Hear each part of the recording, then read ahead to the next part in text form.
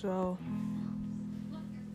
I'm gonna start talking about what I kind of think about and what really goes through my head. Because I feel like I kind of hold this stuff in every day, and everything that happens just kind of sticks in there, and it's kind of all boiled up. So I guess this is what you could call kind of a short introduction to what this is.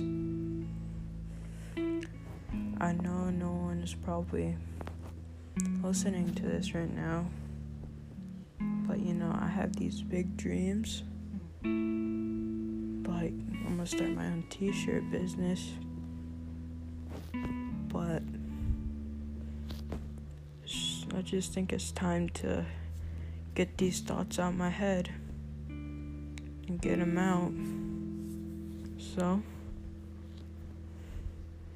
I'll see you next episode.